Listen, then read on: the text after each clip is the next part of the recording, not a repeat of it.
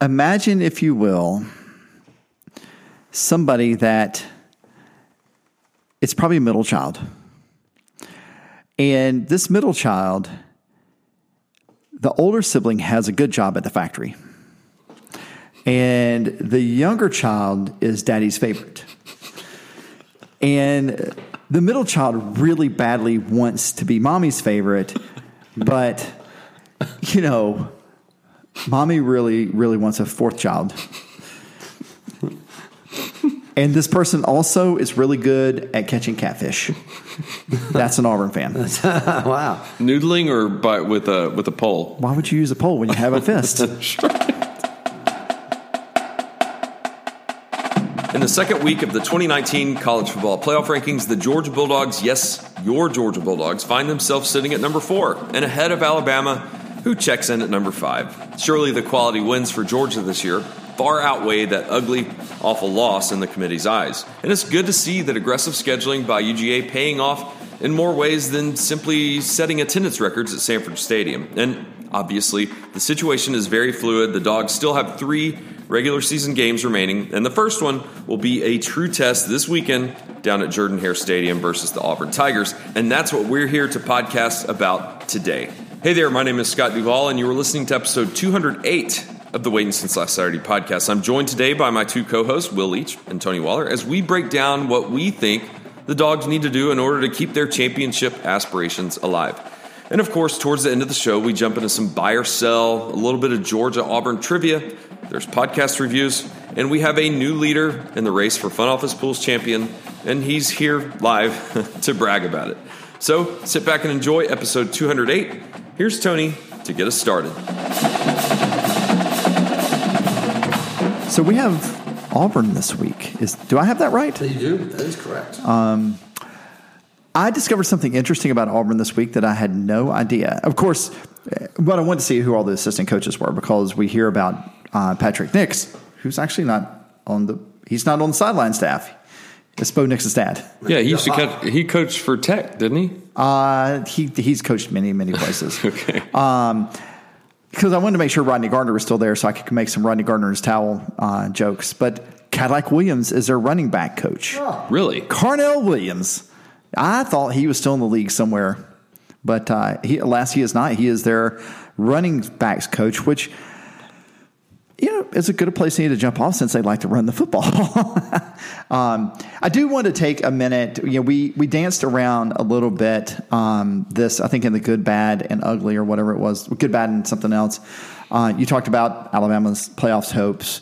I don't know if you saw, there were some odds came out today. Georgia actually has better odds than Alabama to make the college football playoff, which I have to say makes sense to me. Total sense. I mean, I don't know if Georgia's going to go undefeated or not, went all the way out.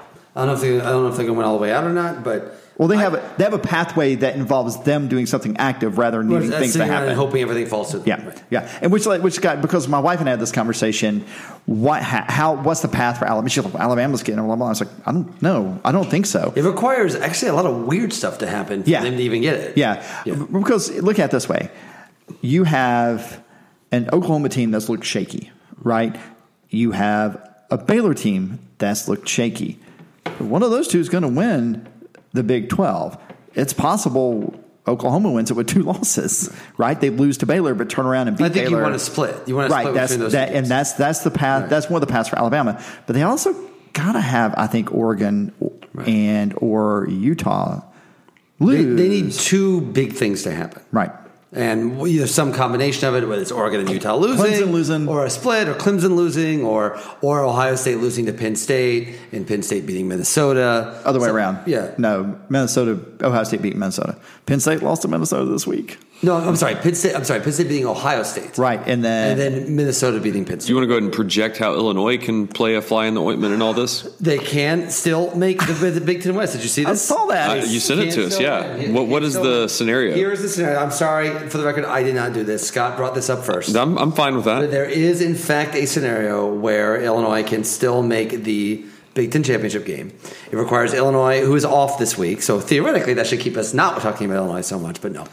And then Illinois needs to beat Iowa and Northwestern. Minnesota needs to lose out, which is Iowa, Wisconsin, and Northwestern.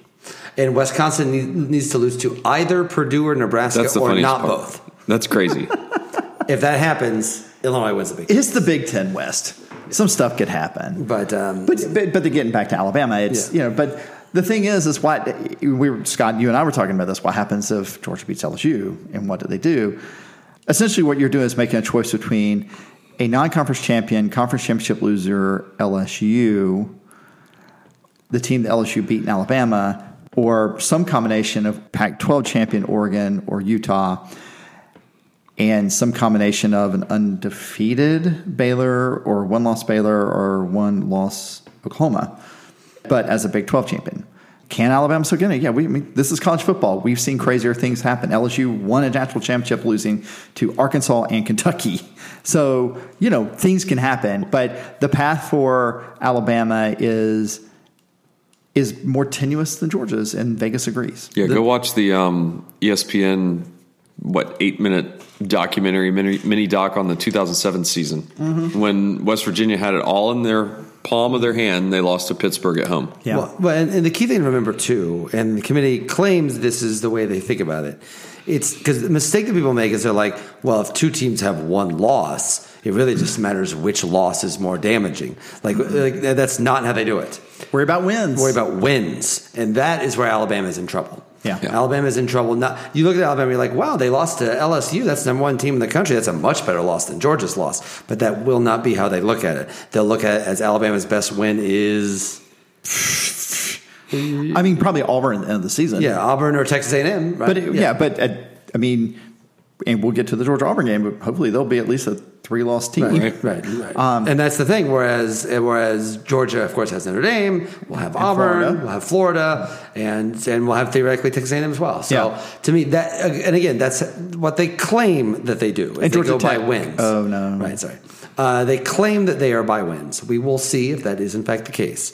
But certainly... Isn't the chairman Oregon's athletic director? Yeah. He claims he leads the room. I'm sure he does leave the room, but... Yeah. Come on. Guys, I'm going now. Yeah. This is a good podcast. I'm who would winking at y'all. think anything would be untoward in involving Oregon and Nike and professional sports? Yeah, well, Anyway, we're off topic. The point, none of this really matters if Georgia loses another game. In which case, that is one way that Alabama does have the advantage over Georgia. Is I think we still think that Georgia can win this thing.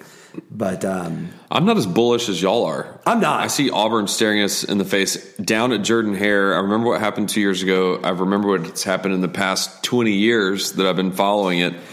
Unless it's a noon kickoff at Auburn, then all bets are off because that crowd. What time's the kickoff? It's at 3:30. Well, 2:30 local. Well, let's not forget too that. Remember how both those games went 2 years ago? Obviously, Georgia was pretty bad from the beginning. Remember how the Alabama game went? Yeah. Alabama had that game where all of a sudden Alabama was just making all these insane mistakes that you never see Alabama It was like make. voodoo. Yeah, they fumbled a punt snap. I've never seen Tua fumble when it was unprompted. Yeah. Oh, wait. Well, he did that on Saturday. I think that was Jalen. But yes. No, you're right. He fumbled a ball running into the end zone. That's right. Like Vince Wilfork fumble. That's right. And so that's what I mean. That listen, Georgia, I feel like got wiped. I got out the right fat guy, right? That's perfect. Okay. Georgia got wiped out by Auburn 2 years ago. Yeah. Alabama had weird stuff happen. You're right. Yeah. Because the crowd's crazy there. Yeah. To be fair, and I've not been to Auburn, so you guys will have to instruct me if I'm incorrect about this. There was a vibe with Auburn 2 years ago. They had a going mojo. into that game. They definitely did. Even going into those games. Yes. That they had something special brewing. They were hot. They were on a roll. They really felt like the ball was rolling downhill. And you could see that in not just the Georgia game, but the Alabama game. Auburn is not a bad team by any stretch of the imagination. I don't get that vibe from them. Let's see how they did last week. It says here they beat Ole Miss by 6 points. Yeah. Was it at home or away? I didn't even catch that. Does not sound like rolling to me. It was at home. So, yeah, it's interesting. When you look at their schedule, when you look at it, a lot of hay has been made out of them about them barely losing to LSU 23-20. Look at the stats in the game. LSU just housed them. LSU got stopped inside the 5-yard line one time and then turned the ball over again at the goal line, which is huge, right? their home schedule, they've whipped up Mississippi State. They whipped up on Mississippi. Oh, wait a minute. No, they did not whip up on Mississippi. I keep messing that up. They whipped up on Kent State, and Tulane strangely gave them a decent game. So, on the road, they beat Arkansas, and I'm getting Oregon, which puts them in line with Western Kentucky. Right. Oregon's probably the best defense they played this season up to this point, and I posit that Oregon, the stats are very even in that game, but I posit that Oregon outplayed Auburn. Having watched that game, I just think, Oregon had them on the ropes, and Auburn, frankly, Auburn. And that's the problem with Auburn is in back-to-back games, they had 2 of the top 10 plays of the decade we're currently in, right? And one of them was purely because you knocked the ball down, and others because Nick Saban is really, really jealous of time, and in prior life he wanted to be Dr. No. Yeah. I think and it's worth noting too that on one hand we can say, well, they had the ball rolling downhill a couple of years ago. It's also worth noting they've been on the road for like a month, right? Like until that Mississippi game, they were on the road. They had 3 road games in a row. It's weird. They're actually ending with 4 straight home games, which is kind of weird. Yeah, this is the last time we're playing them in November. Yeah, that's another thing. Sorry, they traded out LSU for us. But that's you don't want them looking ahead to Samford here, but nevertheless. Oh, Samford, not Stanford. No, Samford. Yeah. Samford. Well, those Bulldogs are good. They're good. So to me, I think that's the thing is on one hand, it doesn't feel like one of those Auburn teams. That said, this is also just kind of getting started for them, right? That listen, Auburn is not making. They had 2 losses going into the games against Auburn. They were being talked about 2 years ago as being a team that would make it with 2 losses, and they would have. Oh, they beat Georgia in the SEC championship game. They beat Georgia twice in Alabama. Sure, absolutely. Yeah. So I don't think that's really in the cards this year. No, but the thing about Auburn is that, and this almost feels right. Auburn plays stout defense. They played just enough good run offense to win ball games. Their defense is, statistically on par with Missouri and Florida's. Their defense is statistically on par with Missouri and Florida's. Their offense, the problem with their offense is that at any given moment, Gus Malzahn runs a kitchen sink offense, right? He wants everything to run through the quarterback. They're going to run the ball out of 19 different looks. There will be a point in this game where me making fun of Notre Dame players could come back and haunt me because they will try to hurry up. They will try to get in a hurry. The key for Georgia in this game is to get Auburn out balance early with their shifts and their different looks up front, which they did against Florida. If you remember Florida's first drive, they took 2 timeouts and had 2 key penalties. They still converted for one of them, but the next one they weren't able to convert after. And that was all because Lanning kept throwing different looks at Florida from up front.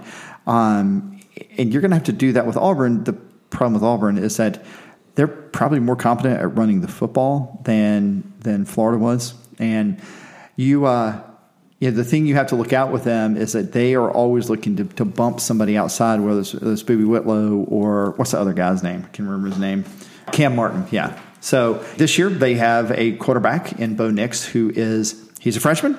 He will absolutely make a freshman play at some point in this game. And frankly, we probably ought to count on that and hope he does make more than one, because he makes 2 or 3. That makes this game almost easy.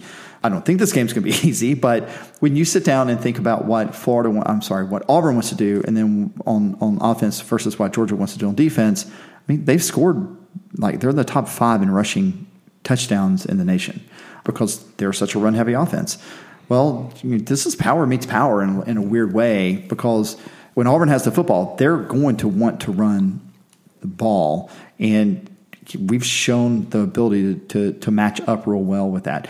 The other concern I have when they have the football is that they do have a couple of receivers, Schwartz being one of them. We haven't seen that Georgia biting on double move in a couple of games. Is he the guy that holds the land speed record in track or something like that? Fastest man? Yeah, he's college football. He is no. What's the kid that just signed for Georgia? Not Matthew Lanning. Bowling? Matthew Bowling. Matthew Lanning is no relation to Dan Lanning. You can't prove otherwise. Matthew Bowling's no. But he's like a Mecole Hardman that can. Yeah, he's blow a burner. Blow the lid Super off. burner. Yeah. Mecole had a touchdown this week. Yes, he did. I got double points because you also Mahomes. Yeah, you have Mahomes. Yeah.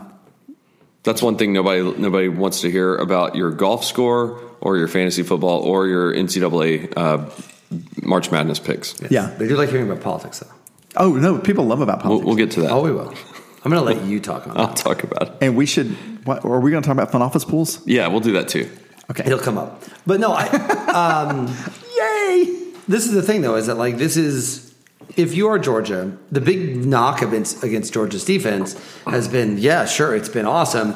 They keep getting backup quarterbacks after backup quarterback after backup quarterback. Everything is going to fall in their way, and therefore they've been able to stack against the run because no one really trusts the quarterback to be able to throw very far. To be fair, they lost to one of those backup quarterbacks. So again, we all know that's not actually what happened. I still say Helinski's a better quarterback than Bentley. But. Yeah. Well, but more to the point. And Trask then, now that I think about it. And Franks. so to me, I would say this, is that, like, Auburn, I suspect, is going to want to avoid putting Nix in situations where he makes those mistakes. Yep. This is also a reminder, by the way, of just how freaking magical Jake Fromm was 2 years ago. Like, I really feel like we don't quite appreciate enough how good he was as a true freshman. I mean, basically, it's wild, right? Like, how many times did he make those mistakes? Yeah, you bring up a good point. I wonder how much of his looking different this season, let's call it that, is now because he knows the playbook so much more and are trusting more. I mean, look, I know there's going to be some people yelling at your radio or your phone or whatever it is, like, we run a simpler offense than we did then. I don't know that's true. Yeah. There are times when Fromm doesn't drive into his throws. He didn't step. He trusts his arm too much. This was a big thing that Greasy talked about on the podcast this week. Yeah, and there are times, and I noticed that. But when I first noticed it was the throw to Wolf in the end zone where he clearly left the ball behind Wolf, and it was able to knock away. Wolf had to come down here near his hip. He throws that ball in front of him as a touchdown. Easy peasy touchdown. So I went back and watched the Florida game, or parts of the Florida game. That if we forget on that first drive, he came within a gnat's hair of throwing an interception, an ugly interception early, trying to reach probably Jackson. I think it was Jackson Robertson down the left sideline. He didn't step into that throw. I mean, he wasn't pressured. He just didn't. He just whipped it, right? He was trying to trust his arm too much. And it doesn't feel anymore, even with Cager hurt, that it's a matter of, he just doesn't trust his receivers enough. Oh. Like, something's up. And I think what's up, and if I had to guess, if you were to, like, get the right people to talk about it, I think what's up is that he says the playbook. They want him to do certain things, and there are other things he wants to do, and he frankly he's thinking too much. I mean, somebody needs to put Crash Davis in there. Somebody needs to put a garter on him and tell him put the rose goes up front, big guy, and just, like, to breathe through his eyelids. I mean, they really do need to send somebody to do that. He's not been terrible. I think it's overstated. He's been very good. Perfectly fine. He's just not been Jake Fromm. Like, he just hasn't. And even in the games where he's been efficient or has been accurate, there's been games where he's looked pretty good, but, like, he hasn't been that guy. Right, but even last week where he had several throws that looked bad, he also had spectacular throws. That's not, that's how you would also describe Jacob Eason. Like, the whole, like, Jake Fromm thing is he's supposed to be the guy you don't worry about. Yeah. He's supposed to be the one that you're set on. He's not the one that you're like, oh, well, he had this great throw, so don't worry about these bad throws. He's not purple. He's not, purple red, color. Black color. And, like, the whole thing with Fromm is that he doesn't make big mistakes. He hasn't made big mistakes, but he's been... Can I show you a South Carolina game? Yeah. It's been tentative. Obviously, that was a big mistake. Yeah. But, like, generally speaking, those, even though we see he's not played that well, he hasn't made a lot of those. And this continues to be the worry, because let's say this game is low scoring. Mm-hmm. Let's say this game is a situation where Auburn is willing to... It feels like they're going to want to try to man-ball this up themselves. Yeah. So eventually, when the game is tight, weird things happen when games are tight. And you're going to need Fromm to do that. I trust Fromm obviously more than I trust Nix to do that. But it is weird to say that when we're talking about Nix, we're like, well, he's clearly going to make freshman mistakes. This is me bringing it full circle, by the way. He's going to make freshman mistakes, and those will be gone by his junior year. I have to say, Jake Fromm looks like a worse quarterback than he was his freshman year. And...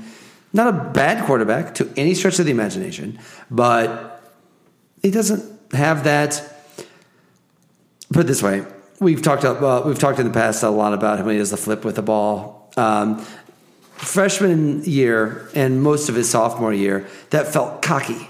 That felt like gunslinger. That felt like he's just so much in control of this game. It's starting to feel like a tick now. And I think that is what feels like the difference. He's still a good quarterback. I still think he's a perfect fit. And he's still a guy that you trust because you see him done it before. I think it's week 12. Like, it's literally week 12. And they have not needed him to bail them out like they have had in the past. When they get to that point, I'm worried when it comes. I don't know if they're going to need to do that in Auburn, but it's getting to the time where it's coming, and it would be nice to see that Jake Fromm again. And this is not to say he's been bad or why isn't Justin Fields here or anything like that at all. It's just he hasn't been the guy that he was. Like, I'll put it this way: freshman year, he had one bad game, Auburn. He had the one bad game against Auburn. Last year, he kind of had one bad game against LSU. This year, 2 bad games, 3 bad games. Yeah, that's a quarter of the game. A couple. Yeah. And then one you could be like, yeah. And listen, I'm not going to classify the Missouri game as a bad game. He didn't have a high percentage, but they won 27. Right. Like, I'm not gonna say they had a bad game that day. He just hasn't looked like Jake Fromm. And eventually, if Georgia is going to make this run that we all want them to make, and this is the toughest game on the schedule, you're going to need him to be Jake Fromm, and now would be an excellent time to start. it would not hurt my feelings. I know I asked you this last week, and I really enjoyed your answer, so I'm going to pose it to you again. How does Georgia offensively attack that stout Auburn defensive line? Because I mean they've got a guy up there who's at number, is it Brown? He could have been a top 5 pick last year. At least that's what a lot of people say, and he's out there kind of holding down the fort on the defensive line. And I think that's where Auburn has made its press this year, is their stout defensive line, linebacker play. So how does Georgia attack it when, to Will's point, yeah, I mean, people could say, hey, quit downgrading Fromm, but he was 13 of 29 with 150-something yards last week. How do they approach it versus what was frustrating us earlier in the year? Well, I think the first thing that you'll see is we'll see more runs to the outside. I tell you, we saw some more of those both traditional toss sweeps and quick pitches. There was a play we ran that was a misdirection that went to Harrion where Fromm looked like he was going to toss sweep to Swift, and he just kind of like half step back the other way and flip the ball out to Harrion. That was the one that got reviewed. They ended up calling it like a third of a yard short or whatever they called it, but that was a sweet little play. They ran to the short side, which I thought was interesting. I could see them flipping that play, running exactly the same thing but tossing it to Swift, because if you toss that ball to Swift and he's only got to beat one person on the edge, that's 25 or 30 yards easy before the safety catches him. Maybe they've banked that play that worked so well for Swift in the SEC championship game 2 years ago. Right. I think that's a possibility. The other thing is that we ran, like the first or second play from scrimmage, we ran a play that went for no yards, but it ended up being a handoff to Swift. But basically, it almost looked like a Canadian football play where they brought a guy back around behind from, like the yo-yo guy you see in Canadian League football, except for he wasn't in motion. That would have you put Cook on that play, or Jackson or Robinson, a speedster. That play is good for 8 or 10 yards. You basically neutralize it by going around him. You're not going to – I mean, we're still going to run the ball at the middle. We're Georgia. That's what we do. But it will be interesting to see what Coley and Smart lets Coley call that allows Georgia to run the ball on the edges and outside. Actually, I think we'll see fewer outside zone reads just because – I mean, the book on Georgia, and it hasn't worked the past 2 games, but the book on Georgia is what South Carolina did, right? You're going to play cover 1 high. You're going to play 1 safety high. You're going to press at the line on the receivers, and you're going to put the rest of the guys in the box. Auburn's going to be able to cheat a little bit because Derek Brown can essentially he can play with his hand on the ground and be a linebacker, and he's that fast, which allows some flexibility for Kevin Steele to do some things that Georgia can exploit, but you have to be careful about. But don't you think Isaiah Wilson and Ben Cleveland can neutralize Brown? I think eventually Wilson got his legs under him. He struggled early with Zuniga against Florida. Obviously, they had a really good game against Missouri. The only time Fromm got sacked was a corner blitz that just did not get picked up. A couple times he got hurried were corner blitzes. And that's the other thing Auburn is probably pretty good at. I mean, they're not going to quite do the third down emotional blitzes that Grantham does, but still does like to bring pressure. The good news is like if you can get a quarterback that start feeling a rhythm, you can exploit that. And given the choice between two quarterbacks to be playing, Bo Nix and Jake Fromm, I mean, we've seen proof that Jake Fromm can do that. Defensively, I think we'll still do everything we've done. We'll disguise coverages. We'll essentially bring 7 guys up and then drop anywhere from 1 to 3 back into coverage. The good news is they have a good tight end, but they don't have Kyle Pitts. Kyle Pitts is his name, whoever it was for Florida, or Albert O type, or even Cole Kmet type tight end. That guy crushed us for Notre Dame. That those teams did. Right. It's been a while since it's been a thing. Maybe that was a real thing at the beginning of the year. Yeah. And which gets me to the last point is I was kind of tough on DJ Daniel because he was playing corner out there. He's gotten progressively better. He is playing at SEC caliber, cornerback level, and we have that entire backfield's now gotten mostly, other than Tyson Campbell has gotten healthy, which is good. I mean, we tackled so soundly against Missouri and against Florida. Tackled so soundly. LeConte played fantastic pass defense in both games. He's coming, man. You think he's now turned into the player that Kirby always thought he would be? Well, I think you brought up a good point. I want to talk about Pickens in a minute. I think LeCount is finally playing within.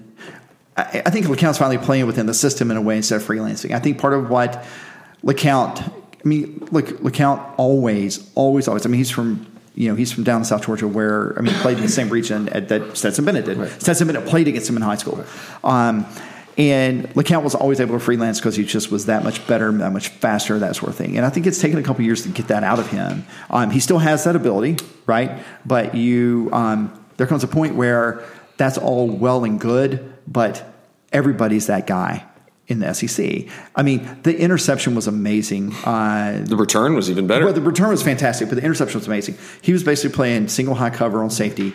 He basically, in the split second after the hike, realized where the play was going, adjusted, ran to his left 20 yards, and jumped the route. It was a really athletic play. He's playing like Minkah Fitzpatrick. I'm fine with that. Yeah I'm fine with that. Right, which gets me to now playing within yourself. Gets me to Pickens. I'd totally forgotten that Pickens had been committed to Auburn for 2 years. One of the things I think that Coach Smart talked about with Pickens, and I think some of the stuff he was saying is because you brought up the diva type receiver.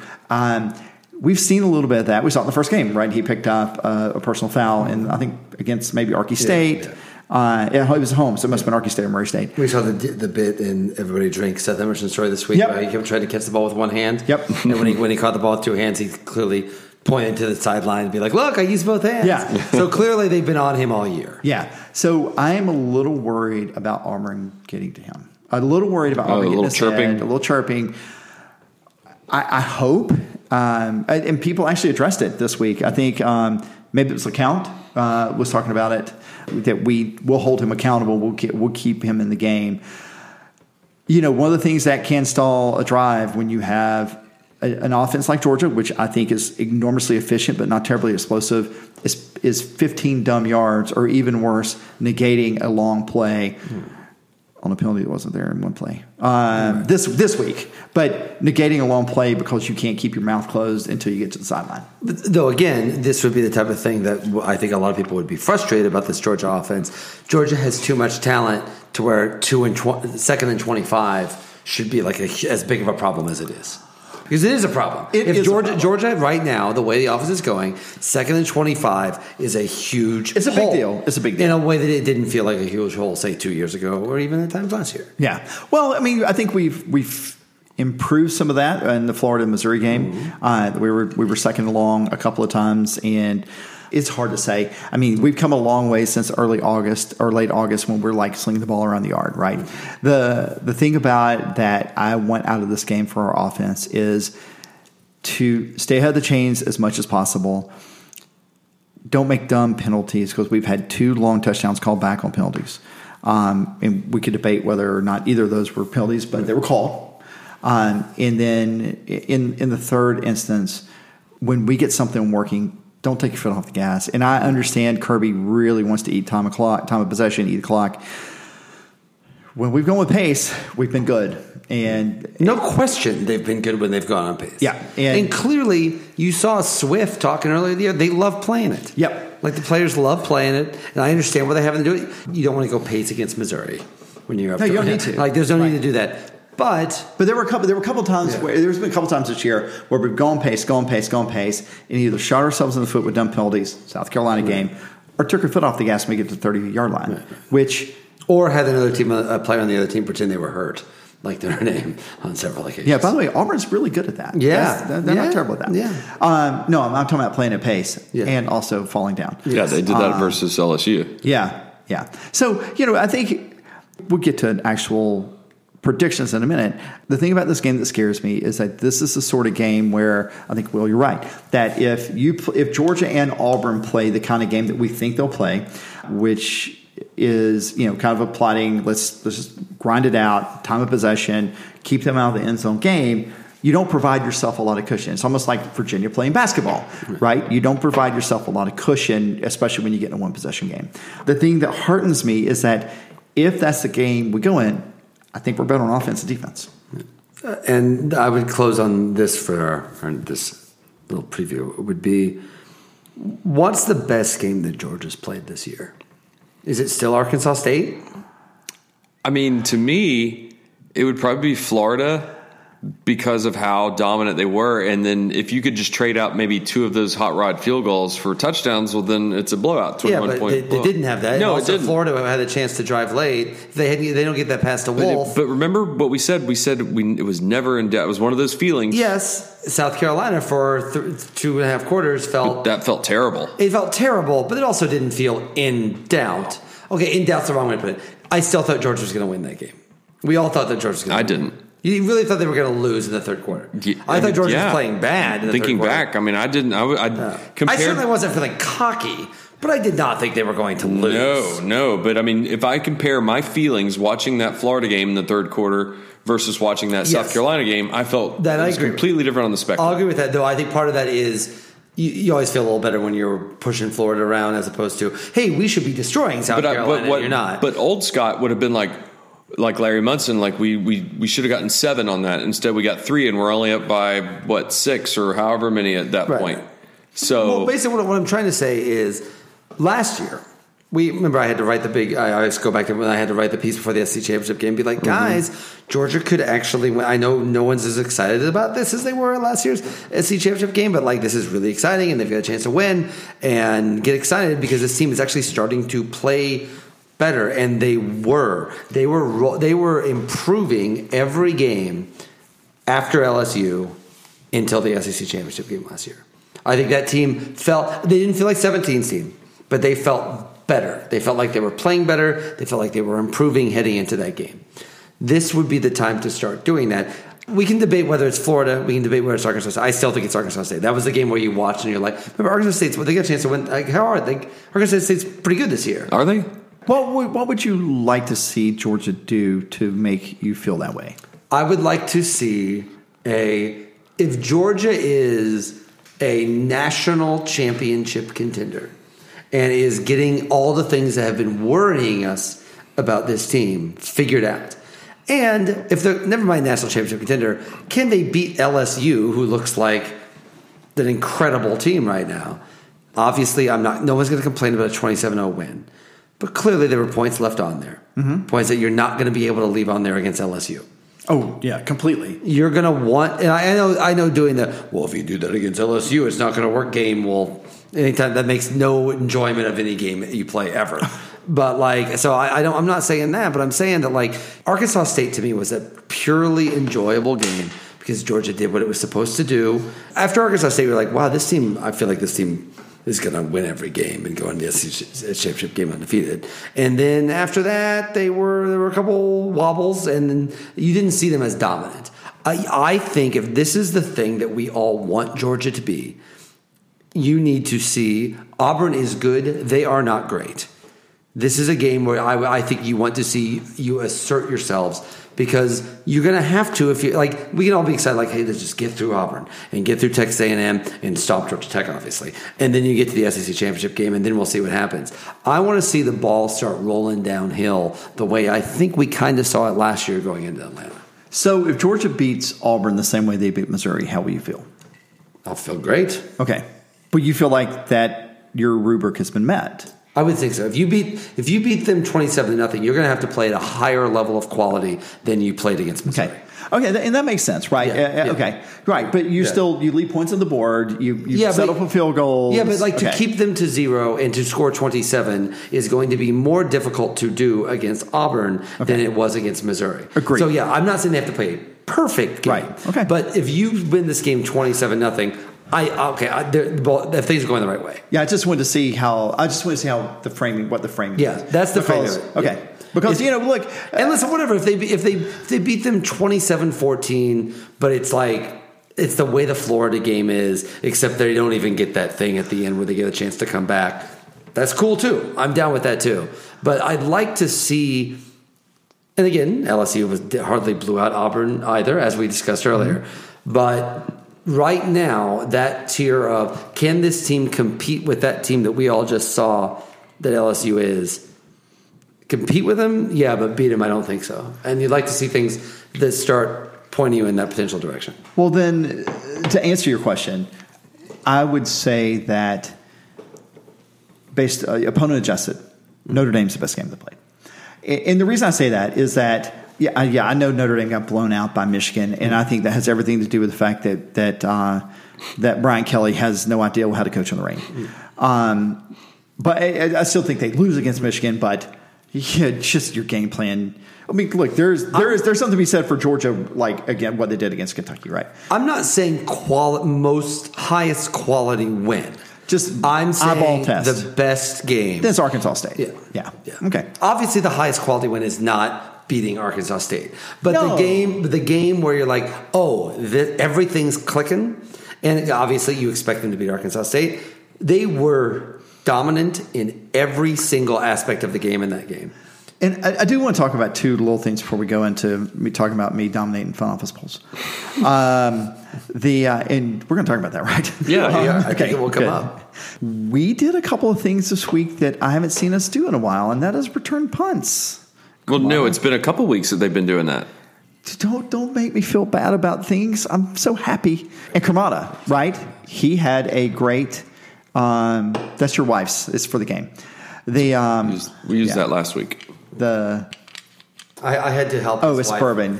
His wife got very thirsty during the game. Scott's wife got very thirsty during the game. It was weird. Okay, just side note. We walked into the show this week, and because I ended up sitting next to Jennifer during the game, and I walk in, and Scott's like, "Hey, Jennifer, there's your buddy. There's your buddy." And I was feeling so flattered. I was like, "Well, I'm just so charming and awesome. I'm everybody. I'm America's buddy." But apparently, no. Apparently, it's just because I had the flask. Yeah. I mean, Jennifer. She enjoyed your heavy pours. When you walked in, Jennifer did look just a touch like somebody that was jonesing. I mean, she did start thumping. My hero. Start thumping. Or something. No, I'm sorry. Was that too much? I don't know. I'll just mute it down to where people are like, "What did he say?" What did he say? Oddly specific. Yeah, oddly specific. Speaking of thump, what was Bukowski's thing? Throbbing purple. So Jake Kermata. Speaking of, he had 2 punts inside the 20. I mean, like, I don't know. Does he get comeback player of the year so far? Yes. I thought we were going to have to bring Bryce Ramsey out of retirement for a while. Ray Guy, finalist, semifinalist. No, look, when you look at SP Plus with Bill Conley's numbers, Georgia is number 2 in defense behind Ohio State. We're number 3 in special teams. And despite everybody, the offense, we're top 15 in offense. But special teams has been significantly better over the past couple of games. In a game where I think you're probably closer to right with the man ball thing on both sides of the ball, special teams can play a part in this game in a way out beyond just hitting field goals. And the field position is going to matter. Yeah. It's also been a while since Camarda had one of those shanks. It has been a while. Why would you bring that up? It has been a while. Yeah, no, it was Kentucky. Yeah, and Blaylock's done a good job back there. He returned a couple early in the game, and then he started fair catching, and I completely agree when he caught the ones that he chose. He's making good catch. decisions. Yes. Yeah. Right, as opposed to run the Greyhound every time, which is sending Logan Gray out to fair catch everything. Yeah. I would like to see a punt or kick return. Those are it's the lost art. Fred Gibson used to take one back. Todd Gurley, even Hardman and Isaiah McKenzie. But name somebody else has taken a kick or a punt back. Yeah, but it's fun. They're not putting DeAndre Swift back there like they put Todd Gurley back there. Todd Gurley's a special back. Imagine what Swift would be like returning kicks. It feels like that would be. Maybe he can't catch the ball when it's keep high. Maybe they're protecting him because he's awesome. I challenged you, DeAndre. Yeah, bring it. I'm sorry. I thought someone was good at football. Maybe not. He's really good at commitment. Who's the greatest college kick returner, punt returner you've ever seen? In person? Well, not in person, but just because someone comes to mind. Desmond Howard. Probably Deion Sanders. Okay, I was thinking a little bit more recent. I'm older than you, though. The Honey Badger. That guy. Oh, yeah, Tyrann Mathieu? That guy. Remember how Georgia, when they played him can't talk about it. Yes, I remember. I saw it. I think there were 9 missed tackles on that. Yeah. That's pretty awesome. Yeah. That's just Billy White Shoes Johnson. Oh, Billy, that's yeah, it takes me back. For the record, Billy White Shoes Johnson was a big deal even if you were not from Georgia. Okay. Billy White Shoes Johnson was awesome. I thought you were going to say he played at Illinois. He did not play at Illinois. Former Falcons quarterback Kirk Kittner did, though. As did former Falcons quarterback Jeff George. What was I going to say? Somewhere my dad has a VHS tape, and he has many VHS tapes of Is your dad okay? He hasn't called. No, I talked to him earlier. Of Billy White Shoes scoring the winning touchdown versus the San Francisco Giants. He has the live feed, recording as it was happening. I need to find that because it's just one of those things where it just takes you back. And then he's also got a highlight of Jeff Hullinger back when he did sports, doing the highlights of Dale Murphy, Brett Butler, and Claudell Washington all sliding into home back to back to back for the Braves to win back in 83. Brett Butler, Courage Under Fire, good show. Yeah. Who was he traded for? Brett Butler and Brooke Jacoby. I know this. Helen Hunt and Paul Reiser. No, Lynn Barker. Oh, okay. Which was a complete dud. Because it was after Barker had done the perfect game. Yeah. Oh, yeah. All right, little Braves history trivia for you. So we've got choices today.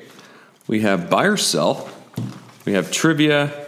We have podcast reviews. We have bowl projections and fun office pools. Let's start with bowl projections. I feel like this is a good time to start with. Yeah. You and I have talked about this. So if Illinois plays in the Pinstripe Bowl, are you going? This is a current point of contention in the Leach family household. I'm glad it is because it is a little bit in the Waller. Yes, it's a little bit of one because it's 27th. Yes. And it's at 1:30, which I would argue another factor. 1:30, I would argue makes it better because you can get there, just stay at the hotel, and come back next morning. Yep. Another factor though is that my son William, who's the one, of course, wants to go, was born in New York and has not been back to New York since we moved. So we've talked about making a big trip of that when we finally do it. Okay. So doing the Pinstripe Bowl is harder. I don't know if you saw the CBS projection this week for the Illinois bowl game. Mm-hmm. CBS projection had Illinois in the TexSlayer.com in Jackson, Gator Vegas. Bowl in Jacksonville on January 2nd against your Tennessee Volunteers. Dude. That is the new hope. Because I will totally go to that. That I can go to. And so Pinstripe Bowl is up in the air, but if they make a lot of orange, bowl, although your orange is better than orange is a orange. lot better than that. I mean, and trust somebody that wore their orange, Illinois orange, it is so much better. It's kind of fascinating too. I feel like Tennessee is an interest. It's kind of an interesting team. Dude, that would be amazing. That would be an interesting team to play. And I have to say, if Illinois beats Tennessee, you guys can never, ever let them forget it. Ever, ever, ever, ever, ever, ever. We'll make a special short run podcast edition T-shirt of something about it. It used to be back in the day that the Big Ten and the SEC play each other in a ton 19 of bowl games. Yeah, Georgia played Wisconsin 32 years and now in a there's row. like one or two. Like it's hard to actually find them now. Yeah, it feels like we played Wisconsin and Purdue twice a year. Yeah, it happened. It was legit. Yeah. So yeah, you nailed it. You've obviously been looking at I wrote down the Illinois bowl projections in Georgia, and it's either pinstripe and then that one outlier of Tennessee and the Gator Ball. The pinstripe opponents are multiple, where some have Pitt, Louisville, Washington State. Oh, that's Redbox. That's Redbox. Redbox is also a possibility. Yeah. Redbox we're definitely not going to. Yeah. Because that stadium was boring for the national championship game. I can't imagine how boring it would be for the Redbox Bowl. Yeah, so Vatek Sporting News has UNC. That's Pinstripe. Virginia Tech might win the division. Yeah, but most of them I've seen seem to have pinstripe. Yeah. Seems to be the one. Yeah, that's the consensus. And if Georgia does not make the college football playoff, it looks like it's going to be either Orange versus Wake or Virginia Tech. You're getting the crappy ACC team. Or Sugar versus Oklahoma. LSU. I mean, Alabama's playing the Sugar Bowl. I just do not see them putting anybody but Alabama in the Sugar Bowl. I mean, Alabama makes the playoffs. But Yeah. And I'm curious, what would we do about a Georgia Wake Forest Orange Bowl? I've never been to the Orange Bowl, so if my wife lets me, I will go. It just feels like a total well, we'll get there. We don't want to start pulling the TCU Liberty Bowl card. Yeah, but I mean, everybody wants a cool opponent. Yeah, and also Tickets will be cheap, guys. It's the Orange Bowl. Like the Orange Bowl's like. Well, it was awesome when it was played in the Orange Bowl. Now it's played at Sun MetLife Stadium. No, Hard Rock Hotel Casino. But it's not even near the casino. They got a partial roof on it now. Okay. But I was disappointed in people not getting excited about Georgia, Texas.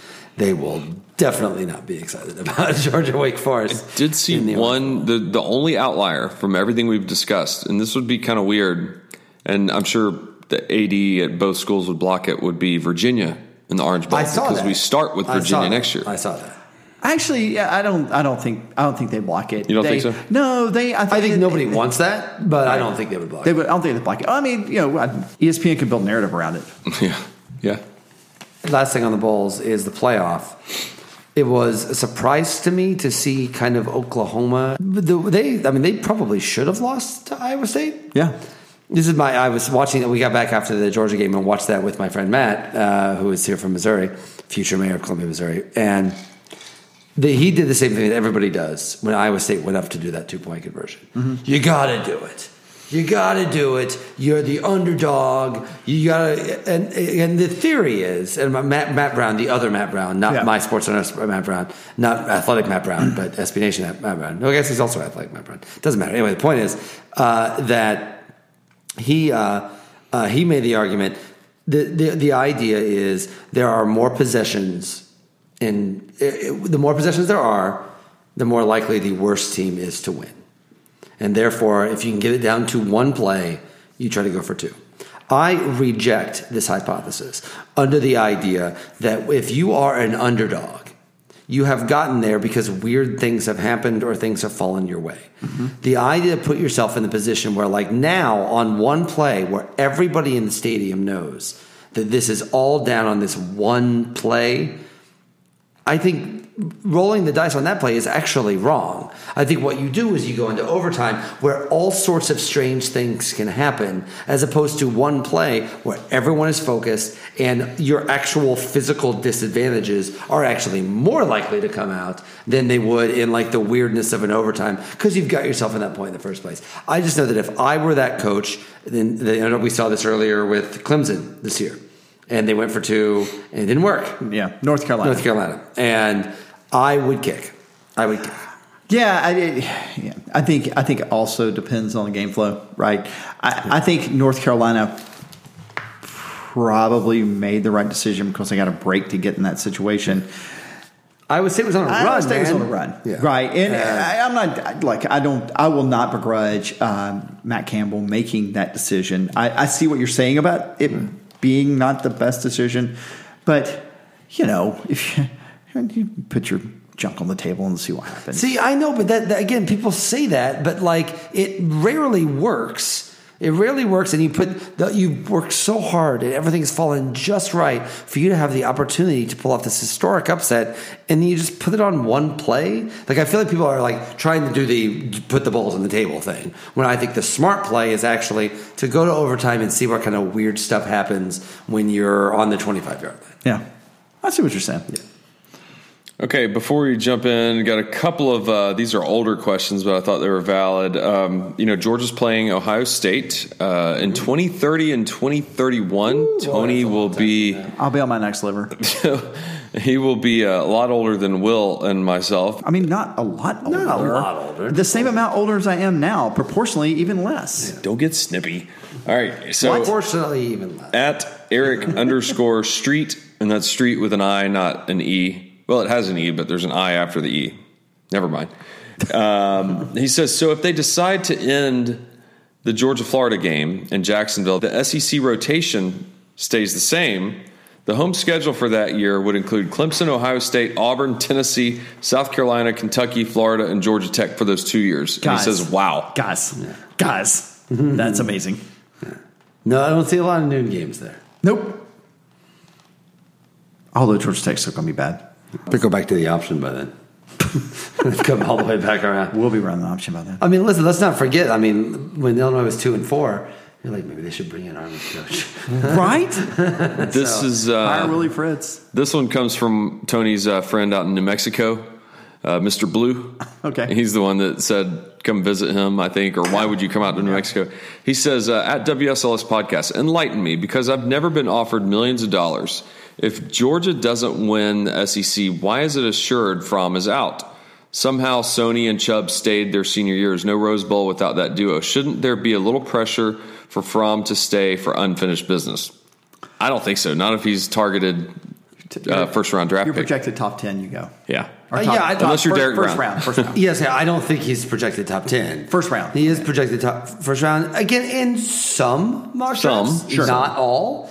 But the problem is it's not like it's any easier next year, because next year Tua is out, Justin Fields is out. Not Tua is out. Justin Fields is out. But Lawrence is out. Yeah. Like it's not like there's fewer great quarterbacks coming out that year. And this one came from Instagram at Shano Bowling. He says, hello, gents, and LOL. What is our thoughts on why our other wide receivers are not getting the looks that Cager and Pickens are getting on the field? Does it really have to do with separation, or is it just a trust thing for Nick Fromm and not waiting to make a mistake with the ball? Yes. I mean, I think this it's a little of both. I mean, there have been times where we have well-designed plays where it's not separation, right? There have been times where people have gotten separation and Jake has either already decided where he's going, or because he's pressured, he has to go ahead and try to force something in his first read. And then there have been times where it's like, you know what, I can make the higher percentage play and guarantee myself 10 yards versus let's bite the whole apple. And we spent some time talking about it earlier in the podcast, but there's something different, whether that is thinking more. I don't know. There is something different, and I think we're to the point of the season where we can acknowledge that without it being provocative. This one's the El Barrio section of our podcast, where the Heb on Instagram, he sent us a direct message on Sunday. He says, hey, where are y'all recording the post-game show today? My wife suggested we go to El Barrio this afternoon, and I'm thinking maybe I can get a twofer if y'all are there as well. So I had to respond back saying that would have been awesome. We had just recorded our post-game podcast, but tell them that Waiting Since Last Saturday podcast sent you, and tweet us a pic. Yeah, come on, Adam, step up. So we appreciate all of our listeners. We've gotten quite a few pictures of the menu and it's like y'all are food bloggers or something now. But yeah, we are planning something eventually in the next couple of weeks to do a location. And we're definitely going to do something after the Texas A&M. This is right, what I was going to talk about right now. I feel like we should go let everybody know this. Go ahead and announce it. For those of you that remember last year after the Georgia Tech game, right. We went to the immediately disappearing place It does downtown. not exist anymore. I don't even remember what it was called. but because this is, I think, where did we go 2 years before? Where did we go the year before that? It was us and Jim South. Wood. Yeah, it was Bar like nobody South, there. Bar South. South, yeah. No, and Carrie and Barry. Yeah, Carrie and Barry. Okay, Carrie Barry. And so it was not well attended. Also, they had just lost to Georgia Tech. So Yeah. people were not in the best moods. Yeah. But last year, after they had smoked Georgia Tech, Squashed. so that was 3 years ago. Whenever it was. Yeah, we didn't do one. Yeah, We didn't do one 2 years ago. It was in 3 years 17, ago. yeah. So last year we did after Georgia Tech game, and it was packed, and it was awesome. It was a lot of fun. It was a really, really great time. I think I also feel like my son William was obsessed with the Auburn Alabama game and had like a lot of women coming by him and saying, "Oh, he's so cute." I mean, and he is still cute. brings it up all the He is time. cute. How obsessed he was. And yeah, he's like had his program in front of him. Anyway, the point is that for the record, I try to tell William girls will not find that cute in high school. But anyway, the point is that we are going to do a post-game show, not post-game show, a post-game gathering After the Texas A&M game. And we're finding out, we're working on location. It will be in Athens somewhere. Because now we know it's a 3:30 game, Yeah. right? So it should be able to get rolling a little bit. But we will do a post-game thing. So if you are going to Texas A&M, we will be announcing on the podcast where it is. It is an open invite. Eventually, I do a feel like- scavenger hunt to find us. No, we're not doing that. We're not doing that. Y'all going to tell me where it is, right? I like to me, I find these parties actually a little bit of a gauge of the growth of the podcast, considering it was Jim and Carrie and Barry and then and nobody else. Yeah. And last year there were a lot of people. If this keeps going well, I would imagine there'd be a lot of people this year. Eventually, we're going to have like an Eventbrite thing to get you guys through here. But VIP section. yeah. Oh, yeah. Meet and greet beforehand. We'll play a private show.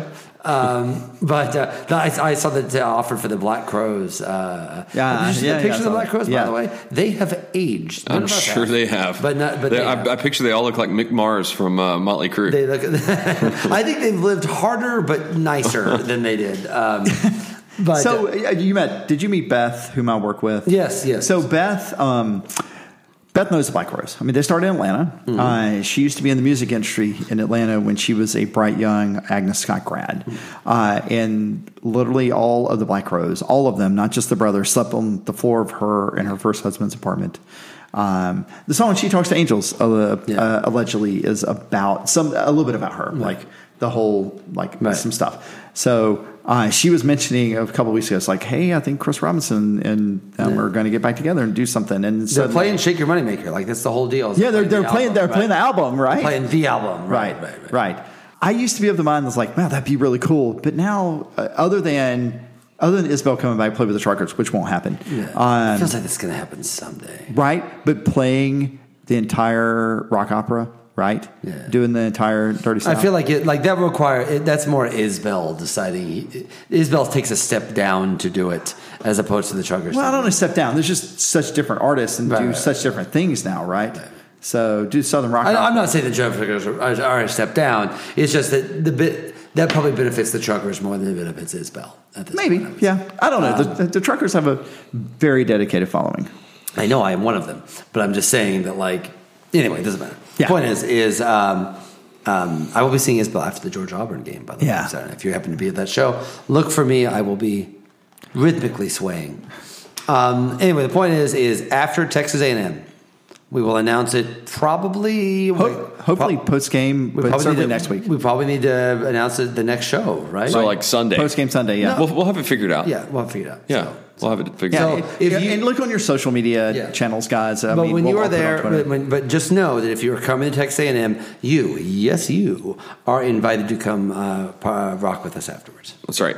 And the final bit of social media news, we finished our giveaway. Billy Joyner won, right? Billy Joyner, he still has not responded, so I don't know if he knows it or not. Maybe if he listens to this podcast, maybe do a wellness check on Billy. He's got a hotel night at Hotel Indigo. We announced it today. I went up to Hotel Indigo, and Courtney was there, who helps with their social media, and she and I jumped on camera, and we announced the winner of Billy Joyner, and then Camille Russo won the consolation prize, which I threw together at the last minute. It was a Waiting Since Last Saturday podcast T-shirt and a car sticker and a Hotel Indigo hat. So she's already responded. She's very excited to get it. And she actually just sent us a DM saying that she loves our podcast, makes her feel like she's still back in Athens. Also, so, I feel like we're obliged to point out that I think when we did the live show, I mentioned that we were planning on, me and my family were going to watch the game at the Hotel Indigo, the Georgia Auburn game. Do not do that. There is a wedding there. So do not do that. If you crash weddings, it could be your thing. Yes, but do not do that. There's people getting married there. Obviously, the fact that they're getting married on a Georgia Auburn day means they're probably not huge college football fans. My wife's doing a wedding this weekend. She just shakes her head. I better not say that. Maybe her bride listens. I am glad your wife is making the monies. Yes. She's my bourbon buddy. That is right. She is. All right, so we will get into. She's at the door like, man, come on, man. Yeah, but go. Are they still talking? Come on, man. Mommy needs bourbon. Come on, man. Go look at the video we put up on our Twitter and Instagram. All right, let's one take. Let's do buy sell. I didn't even mess up. I saw that. I watched that video. That was really good. Buy or sell. Next time Kirby faces Gus after Saturday will be when Arkansas visits Sanford Stadium in 2021. Buy. Sell. I mean, look, Arkansas is going to make a run at him, and he can buy himself 6 more years of not having to put up with Auburn people. That is a compelling point. Okay, so Auburn has a war eagle named Tiger that does a pregame flight around Jordan-Hare Stadium. Buy or sell the pregame flight where it circles around and lands on the 50-yard line and eats a snack. Buy, but only if he runs into the glass in the Sky Suites. Sell, because this is a lot less impressive of a trick than Auburn thinks it is. This is like a common thing that happens at stadiums all across the country. Yeah. It's not a big deal, but like everyone at Auburn's like, look, he's coming back. It's a bird that's flying, guys. He comes back. It's like he likes people. Like it's not a strange. It's not a weird thing. He likes raw meat and the person that feeds it to him. Yeah, he likes Soylent Green. Buy or sell Auburn fans. And for some reason, that's all I wrote. Sell. And Tony, can you describe, say there's a Pac-10 or a Pac-12 person that's just kind of auditing this podcast, seeing if they want to listen further. Can you describe to Pac-10 or Big 12, I'm getting messed up, listeners, the stereotypical Auburn bro? I'm looking forward to this. Okay, so imagine, if you will, somebody that it's probably a middle child. And this middle child, the older sibling has a good job at the factory. And the younger child is daddy's favorite. And the middle child really badly wants to be mommy's favorite, but, mommy really, really wants a 4th child. And this person, you're not even the middle child. This person also is really good at catching catfish. That's an Auburn fan. Wow. Noodling or with a pole? Why would you use a pole when you have a fist? This is that's a good answer. I got dark. All right. Buy or sell Guthrie's Chicken Fast Food. There are 2 Auburn locations. There are no longer any locations in Athens. Tony, I'm sure you're familiar with Guthrie's. Buy or sell Guthrie's? Buy. I've not been to Guthrie's. Guthrie's it's very good. It sounds good. Oh my God, I miss Guthrie's. A gut box. Yeah. Well, yeah. How long has it been gone? So it used to be where Raising Cane's is now. Oh. Do you like Raising Cane's? Not really. Well, Guthrie's is better. Yeah. Buy or sell Popeye's chicken sandwich? Buy. I've not had it. Have you had it? It's amazing. Is it really? Yes. It's amazing. Where did they have here's the thing. There's all the stories about it. Somebody got shot in the Popeyes. There was a fight in the Popeyes. Yes, Popeyes. What do you want? That was happening before the sandwich. That's a big deal. Now they're getting noticed. No, it's very good. It is perfectly spiced. It's a lot of crunch. It came with the wrong sides. It's Popeyes. That's kind of their tagline. All right. Buy or sell Toomer's Corner tradition of rolling the trees or something out there? Look, I am really sorry Harvey Lee Updike poisoned the trees, right? But it's just, what are you doing? Yeah. I'll put it this way. If I were an Auburn fan, I think it's awesome. If I needed an example of how people are crazy about college football down here, it's that everybody knows that dude's name. Yeah. Look. If the only thing I was known for is catching catfish, rolling an oak tree would be awesome. Everybody knows that dude's name. I always liked the line. I've heard it from multiple people, but I'll credit Logan Booker that Auburn is never anyone's first choice. I mean, even the lake picked Clemson. Convicts. Buy or sell, Auburn still owes Georgia a back-to-back home game in Sanford Stadium. You can't owe something that was just given to you because whatever. I can't. Yeah, no, whatever. Buy or sell, realignment of Auburn to the SEC East. I mean, this is not a simple buy or sell. But yeah, whatever. I am so. 10 years ago, Tony had been like, no, we must keep the traditions and everything else. Yeah, but now Missouri is in the SEC. Right. But and we're quickly coming to the point where I think in 10 years, by the time we play Ohio State, we're going to have 16 teams in the SEC. There's going to be four 16-team conferences. And we'll play Auburn every other year or something like that. So, sell, buy. Who whatever. would you swap out, theoretically? You mean add? Oh, man, that's a lot longer conversation. No, if they went to the SEC, who would go to the SEC West? Nobody. Not in the 16 teams. I mean, right now, under that's easy. You put Missouri in the West and Auburn in the East. Yeah. And you let Alabama be Auburn's permanent cross division. Yeah. And then you lose. But Tennessee, and it's Georgia, Tennessee. But the sticking point is Tennessee, Alabama. Right. Yep. Hey, man. Hey, I know. I have to say third Saturday in October is big. But I mean, with Tennessee, when was it big? They haven't won in years. Yeah, I would say, would Tennessee really fight that hard to get the opportunity to lose? Man, they're like, wait. We don't have to play them anymore. Right. All right. Last buy or sell. Buy or sell. Arkansas should have never fired Burt. Yeah, of course they should have fired Burt. Had gone. Yeah, he was a fixture on this podcast for years. You throw out bad milk. You got to throw bad milk out. You can't help you also. It really was falling apart at the end. By the way, I am totally on board if Kirby wants to engage Chad Morris as an passing game coordinator and analyst for $5 a year. Let Arkansas pay him to coach for us. That's right. All right, let's jump into some trivia. All right, trivia. Last week, Georgia played Missouri. This is true. Columbia, yes, agreed. We also established that Columbia, Missouri is the third farthest SEC outpost from Athens, Georgia. This week, Georgia plays at Auburn. Which is closer to Athens, Auburn or Columbia, South Carolina? Hold on, let me think. Yeah, I'm going to do the math on this too. I believe it is Columbia. Hold on. It's Auburn. Columbia, South Carolina is 170 miles from Athens. Auburn is 174 miles from Athens. See, you forgot to carry the one. I did not carry the one. I'm a lawyer. That's why I have Wayne as my accountant. Okay. Row the Boat is ranked number 7 in the AP poll. When was the last time Minnesota was ranked in the AP top 10? 1904. No, it's 1959, but no. 1976. It was 1962. Minnesota finished with a 6-2-1 final record, and they were ranked 10th. A neat little piece of trivia. A University of Georgia law graduate and classmate of mine is now the president of the University of Minnesota, Joan Gable. I don't know. I just want to share that. That's awesome. Indiana is ranked Don't call me for this tickets, guys. week's AP poll for the first time since... Paul Lynde was in the center square.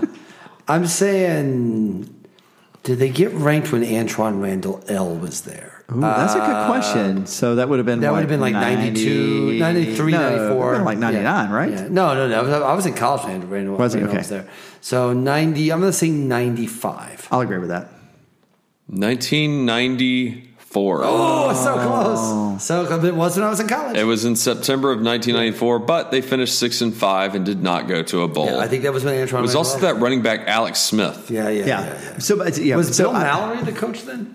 That sounds right. But I went to an Indiana-Illinois game when I worked at U of I, and because my in-laws are Indiana fans, and they do this weird thing when you get first down. Everybody they pump their hands because they're marching up the field, and I'm like, so I asked somebody, I said, what are y'all doing? They're like, we're celebrating first downs. What do they do at Georgia? It's like, we wait to celebrate touchdowns. Yeah, that's a very Midwestern thing. All right, speaking of Georgia, I actually don't hate Indiana football. I Really? hate Of course you hate Indiana Indiana basketball. basketball, yeah. But I don't hate Indiana. you probably just feel sorry for them. Illinois feels sorry for no one. And on the football, on the football gridiron. Like I hate Iowa in football, but I don't. I have really no vice with Indiana. They're also in the other division, so and they're precious. yeah, it's cute. All right. Breaking away is really good. Speaking of Georgia, Georgia leads the all-time series versus Auburn 59, 56, and 8. Georgia's up by 3 games in the overall series. When was the last time Georgia had a 3-game lead in the all-time series before they gained it last year? When was the previous time? I'm not going to look at my notes because let's see here. Because it's in there. I'm sure it is. I can do the math. Yeah. Let's see. It was not there. Was it 12? 10. No, 9. 2009. No, it's before then. 1991. No, it's before then. It was like 4. 2004. 1984. 1984? 1984 was the last time Georgia held a 3-game lead in the series because Auburn won in 84 and they went on to win a couple. And then it just kind of neck and neck. Georgia went up by a couple, then Auburn went up by a couple. Okay. So 1984. You looked at the notes. I haven't. I mean, it could be like my sack. 4 sacks. We've only given up. We've sacked 4 times. I do want to thank everybody. We do not go past the line of scrimmage here. There was probably about 5 or 6 people that pointed out on multiple social media platforms. Everybody was very polite, saying almost like, "Hey man, I think you missed this." I thought you were wrong too. But. Yeah, I missed it big time. It was a swing and miss because I read the same number twice. What are you looking at? All-time series? Yeah, he doesn't believe you. All right, that's fine. 1994, Georgia went 6-4-1 with their one tie being Auburn. They tied them 23-23. How many games in a row had Auburn won before that tie? In 1994? Yeah. They were on a win streak. Let's see. They were on probation. Was Pat Dye Yes. the coach? Or was Bowden. it was after Pat Dye. Oh, yeah, it's year after Pat Dye. Let's see. I think it was, was it 23? They had won 20 in a row. 20, okay. Yeah. And they were on probation. And then they went to lose to Alabama the next week. Yeah. So, I was down in Auburn at that game. I didn't go to the game because I was a freshman in college, and all I wanted to do was hang out at the Sigma Chi fraternity house at Auburn because, we got in trouble because we were not initiated, but a couple of us had printed up our own Sigma Chi T-shirts with the letters. So we were wearing the letters still as pledges. That didn't go over well with the brothers down at the Auburn Sigma Chi house. Wait, how did they? Do you know what? Don't explain it to it's me. a fraternity thing. I don't care. We weren't initiated yet. We were Well, pledges. they took them catfishing, and when they didn't do it the right way. There's this. All right, just a few more questions. People think I don't like talking about politics. You should really get me fired up about. Get a bunch of alcohol in me and get me talking about the Greek system, and I will be very unpopular on this podcast. I enjoyed the Greek system. I met my wife through the Greek system. My wife was in the Greek system as well. I think it's good. Your wife was in fraternity? That's right. She was in a fraternity. It was a long time ago. College was a crazy time. I had no idea. 1996. There were no I more. don't even know her house. Yeah, it's fine. She knows. Delta Chi, is that a house? Delta Chi. Delta Gamma. She's I don't know. Gamma Delta. She was not a Delta Chi. That's a fraternity. Then I'm Tri-Delt? sure. I literally have no idea. Oh, This is all gibberish to me. Yeah. In 1996, there were no more ties in college football. Yeah, baby. What teams played the first overtime in SEC history? It was Georgia and Auburn.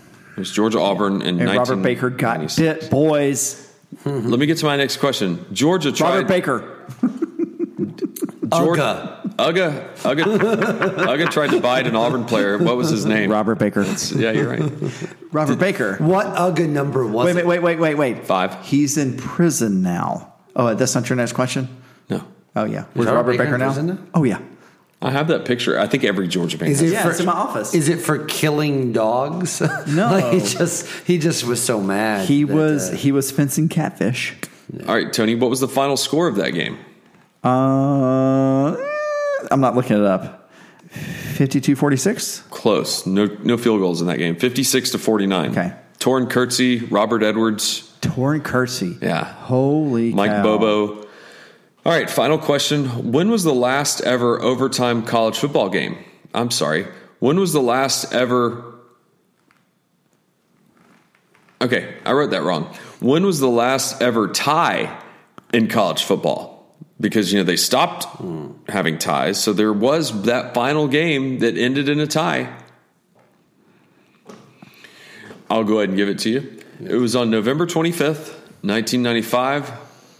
Illinois at Wisconsin. I actually thought it was Illinois. I was actually about to say that. The final score was 3-3. Yeah. And Illinois had Simeon Rice and Kevin Hardy. That's right. Oh, my God. And they explained how it was the most disappointing thing. They couldn't even describe, it wasn't a win. I read the quick little article on it. Oh, my God. Illinois was 5-5 going for bowl eligibility, and they tied. That was you. They lost to Washington State at Soldier Field in the first game of the year. That was how bad of a coach Lou Tepper, the coach that was at the time. They had Simeon Rice, John Holisek, Kevin Hardy, and could not make a game. But the reason I missed that, by the way, was because Kai O. I was texting my wife. Kyle, okay. Kai-O. Okay. Yeah, they were right across the street from our fraternity house. Okay, we're nowhere near mine. I hope you guys were quiet so there's Nowhere near my, so you could study hard. All right, so we got some podcast reviews. We got two. The first one is a 5-star review. It says, my go-to podcast, all others, and it's funny because it cuts it off. So I can only imagine what he was saying. All others, pale in comparison. Something like that, but this is from Dog Blog. Good catfishing takes. This is the second review. This is a 5-star review. Okay. He has it in quotes. It says, Florida is like a little brother. Nice.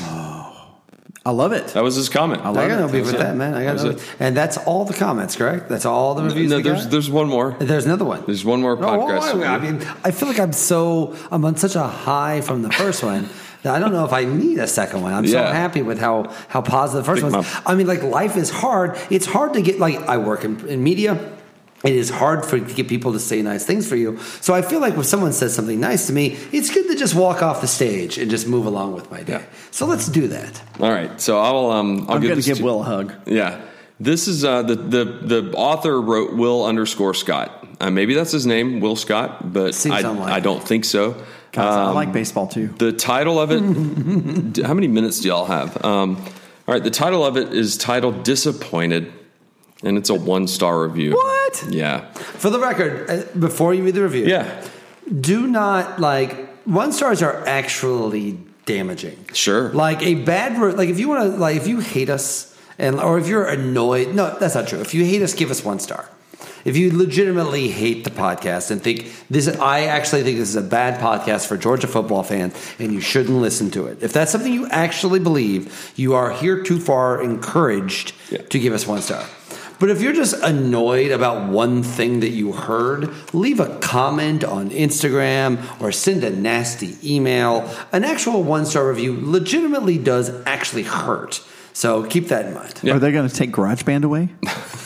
Yeah, my Apple will vanish GarageBand. I'll have to see. I've been editing on Adobe Audition, which is great because I have the Audition app and everything, but it's just not as user friendly. Anyway, this is from a guy named Will_Scott. Allegedly. Sounds like he was mad. He says, I thought I found a new podcast. And then there was a whole segment where you bragged that you would boo the president to, quote, show the world we don't stand for that. That's the dumbest comment I have ever heard on a sports podcast. Feel free. For the record, I can do so much stuff. He just said that it's a new podcast. He has not been listening to us. We've made a lot of dumb comments. He did not see our preview of the Alabama game. I mean, it was new to him. Yeah. So where was I? That's the dumbest comment I have ever heard on a sports podcast. Feel free to boo anyone you'd like, but it's the most disrespectful thing you could do to the leader of the free world. I'm not sure what it is that we don't all stand for. But as a combat veteran who was injured in Iraq, I personally appreciate everything the president has done for our military, especially ending the conflicts in Afghanistan, Iraq, and Syria, and his decision to avoid conflicts that his opposition was begging for him in Iran. What he's done for the North Korea peninsula is Nobel Prize worthy. If you're one of those people, in quotes, who believe he's racist and that's your reasons, then I'd suggest you look at his support in the minority communities compared to past Republicans. As a current owner of a small trucking company, I've never had an easier time feeding my family and providing opportunities for my employees. I'll give the show another shot, but in the future, do what a normal American would do, regardless of who holds the office. I've gladly cheered for President Obama the one time I was in his presence, and I can assure you I didn't agree with anything he did during his 8 years. Go Dogs. First off, go Dogs. Secondly, thank you for service. Yeah, obviously. Thank you for your service. The one thing I will say about that is that I appreciate your approach. I firmly believe, and this is Tony. I'm the underscore in your name. Yeah, he likes baseball too. I firmly believe that even though I would not boo the president, though I disagree with the president, I disagree with your sentiment that he is not racist because he has demonstrated time and again he is. I will say that there is far more context and far more to look at than simply whether or not the President of the United States has made your business better. And I'm glad that it is because I think small businesses drive America. The one last thing I would say about that is that my problem with the President of the United States is like I'm not sure he's the leader of the free world anymore, and that wasn't the case 4 years ago. And it wasn't the case 20 years ago. Whatever. It was the case 30 years ago. Whatever. But again, I'm not trying to get. I voted for Democrats. I voted for Republicans. Donald Trump has advocated the United States' position as the leader of the free world, and that is, I don't know that all the Democrats running would retake that, but I don't by any stretch of imagination because I think Will has the right to boo the president. That Will thinks your service is wrong. I think that is a really big problem with our discourse now. It's a false equivalency. I don't think if you don't support the president, somehow you hate service people. Or you hate America, or you hate the president. Right. As I said, I would not boo the president. Give me 15 minutes in the room with him. I will tell him exactly how I feel, and I would say that to his face. That's just the way I stand, and I don't. I appreciate your service. Thank you. I appreciate you listening. And honestly, for the record, Scott, that was very nice of us to let Tony, who wasn't even mentioned in the review, have his. No, I was underscore. I think it's funny that I got roped into it because I didn't say anything. Yeah, but maybe my silence was. Look, Will Scott. I will say that 9 times out of 10, I think what you will find that we try to do is that we try to bring smart, insightful, irreverent, sometimes approach to the University of Georgia football. If you can't stand at a tailgate and talk to people that disagree with you politically, we're not for you. I'm sorry, we're just not. Yeah. I hope we are. We try to be that way. I hope you'll continue listening because there is a common tie that binds us. If we were all in the room together, I think we could agree with, which we love the University of Georgia. And frankly, I think that's why I disagree with Will when he talks about we're in a moment that we can't. I don't think you feel this way, right. But Will does talk about we're in a moment we can't pull out of. My wife certainly says that. I worry that. You worry that. I think we aren't because there's more that binds us together beyond that. And I will say, and listen, one of the many things I love about living in Athens, Georgia, is to me, when I lived in New York, I couldn't have found anyone that liked Trump if I searched. And to be fair, I moved in 2013, so he was just the idiot that was on television in 2013. But the point is if I go back to New York now, I could not have, I just literally wouldn't see it. I couldn't find anyone. If I went 10 miles outside of New York, like every other city in America, I would be fine playing people. One of the things I love about living in Athens is I have many people in my life who are on both sides of the political spectrum. And it seems to go okay. And it seems to go all right. So I will I'll be honest with you. I would boo Donald Trump if he were sitting right in front of me right now. I would not boo. For the record, I would do it quietly because he's probably surrounded by very large men. But for the record, I would have not booed George W. Bush. I would have not booed George H.W. Bush. I wouldn't have booed Ronald Reagan because he's awesome in that Don Siegel movie. He's really good in that movie. He slaps Emily Dickinson in that movie. Not Emily Dickinson. For God's sake, he does not slap the poet, Angie Dickinson. Anyway, the point is, I also don't slap Angie or Emily Dickinson. They're both very talented people. The point is, I think, Scott, do you have any thoughts? So I went back and listened to it. My thought is I kind of agree. I'm glad Will said the whole review thing because we kind of make light of it, I guess. Hey, give us a review, we'll read it. And we make that promise that if you leave us an iTunes review, we're going to read it. It is, I've described it before in our outro as currency. It's online currency. It's not just a random tweet. It's not just a negative comment on, an Instagram post. It lives forever. And we try, we don't get paid for this. Sure, we have a sponsor and everything, and it helps a little bit just to offset the cost of our website and hosting fees and everything. But we take hours a week just to sit around and talk about Georgia football. And I do a lot of producing. So I take a lot of great pride into the shows and the content we produce. I went back and listened. Will spoke for 2 minutes. The total show ran 96 minutes. So roughly around less than 2% of the entire show. And you chose to characterize it as a segment that we spent on the podcast, which was, in my opinion, completely untrue. We've done 208 episodes of this podcast. Dare say that 1% of the conversation is political. And if I don't know if I even left it in, but at the end, Will was like, you can cut all that political stuff out. Will said, you can cut all this political stuff out. And I said, no, it was part of the narrative of the show because guess what? Donald Trump was attending an SEC football game. We didn't just pull this out to say, all right, it's time to tweak people that don't agree with maybe Will's personal political beliefs. Donald Trump attended the LSU Alabama game. And guess what? He was cheered. He was cheered pretty loudly compared to the Nationals game or the UFC fight. Which does help with the student government sense and the notion saying that anyone that is, quote, disruptive during his visit will lose their season tickets. Just noting that, by the way. Well, I think that they wanted to kind of tamp down any animosity that maybe someone would show. Which is why he got cheered. But anyway, I don't know. It's not the only reason. That's obviously not the only reason. That's not the only point. Right. I famously, infamously, I don't get in political speak ever on this podcast or on social media. I'm not going to break that today. I can say that I disagree with some of the things that Will says, but yet there's some times where I'm like, you know what? He's right on point, but I'll leave it at that. Send me a nasty, but I'm very available on social media.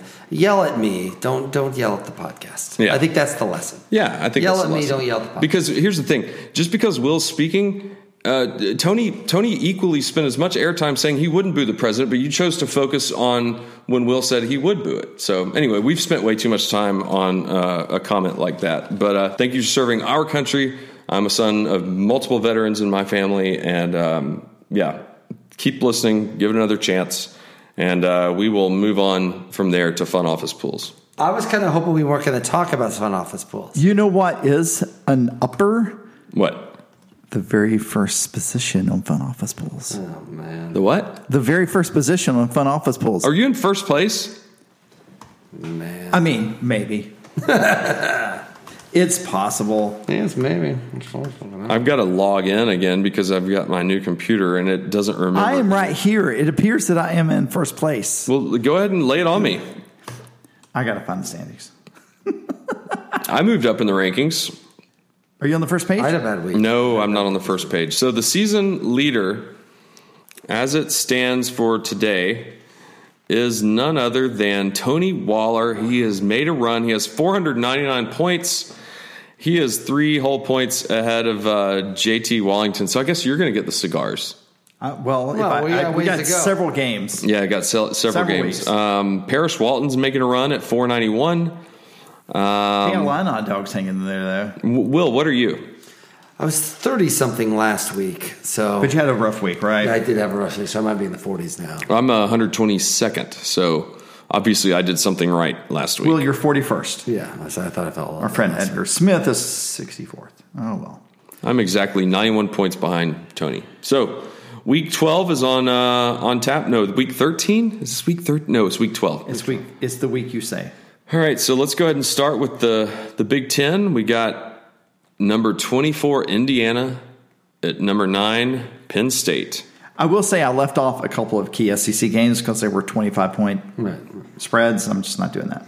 I would say on this one, I love Indiana. I find them fun. This feels like Penn State. Penn State's got too much talent. This is not a game after the frustration last week they're going to take lightly.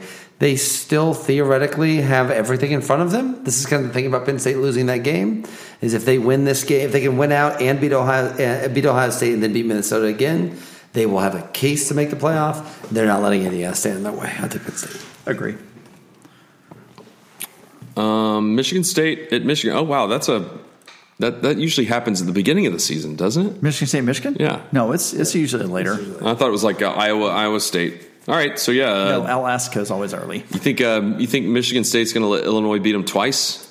I don't think they would have won this game anyway. For the record, Michigan State won that game. Like, they didn't, but they did. Yeah, if you go read the Gamer, like 19 things happened, none of them good for Illinois. Bill Connolly had a wonderful thing about this. What was their post-game win percentage? 100, because Illinois won. No, you know how you were famously touting this. They haven't posted it yet, but yeah, they're going to get. I mean, the Illinois was close. Mid-20s for Illinois. Yeah, I admit tops. Like, Illinois did everything wrong. So I think it was more than South Carolina's post-game win percentage. Yeah. No, probably a little less. Yeah. I bet not. Illinois was. So you're all picking Michigan? I'm picking Michigan. I just have to. Okay, Navy at Notre Dame. Notre Dame. They're only favored by 9.5. I mean, Navy's ranked 21st. Yeah. Navy's tricky. There's a world where they hold that last bowl pick for the group of 5 until after Army-Navy.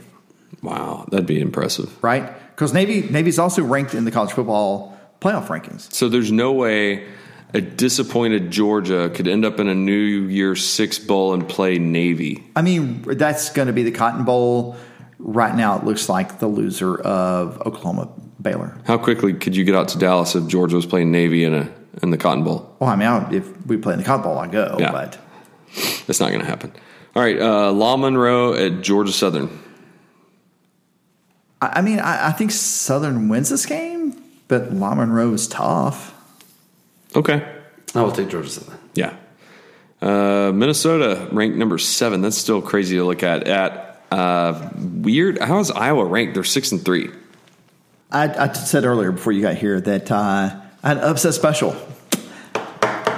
I think the Hawkeyes win this ball game. I can totally see it. Yeah. I can totally see it. I think in a weird kind of way, obviously Iowa's not as good as Penn State, but you could argue this is almost just as big of a challenge because it's one thing when everybody is so amped. And you saw in the beginning of that game, Minnesota was flying out of the gate. Yeah, like everyone was going crazy. Really, there was so much emotion.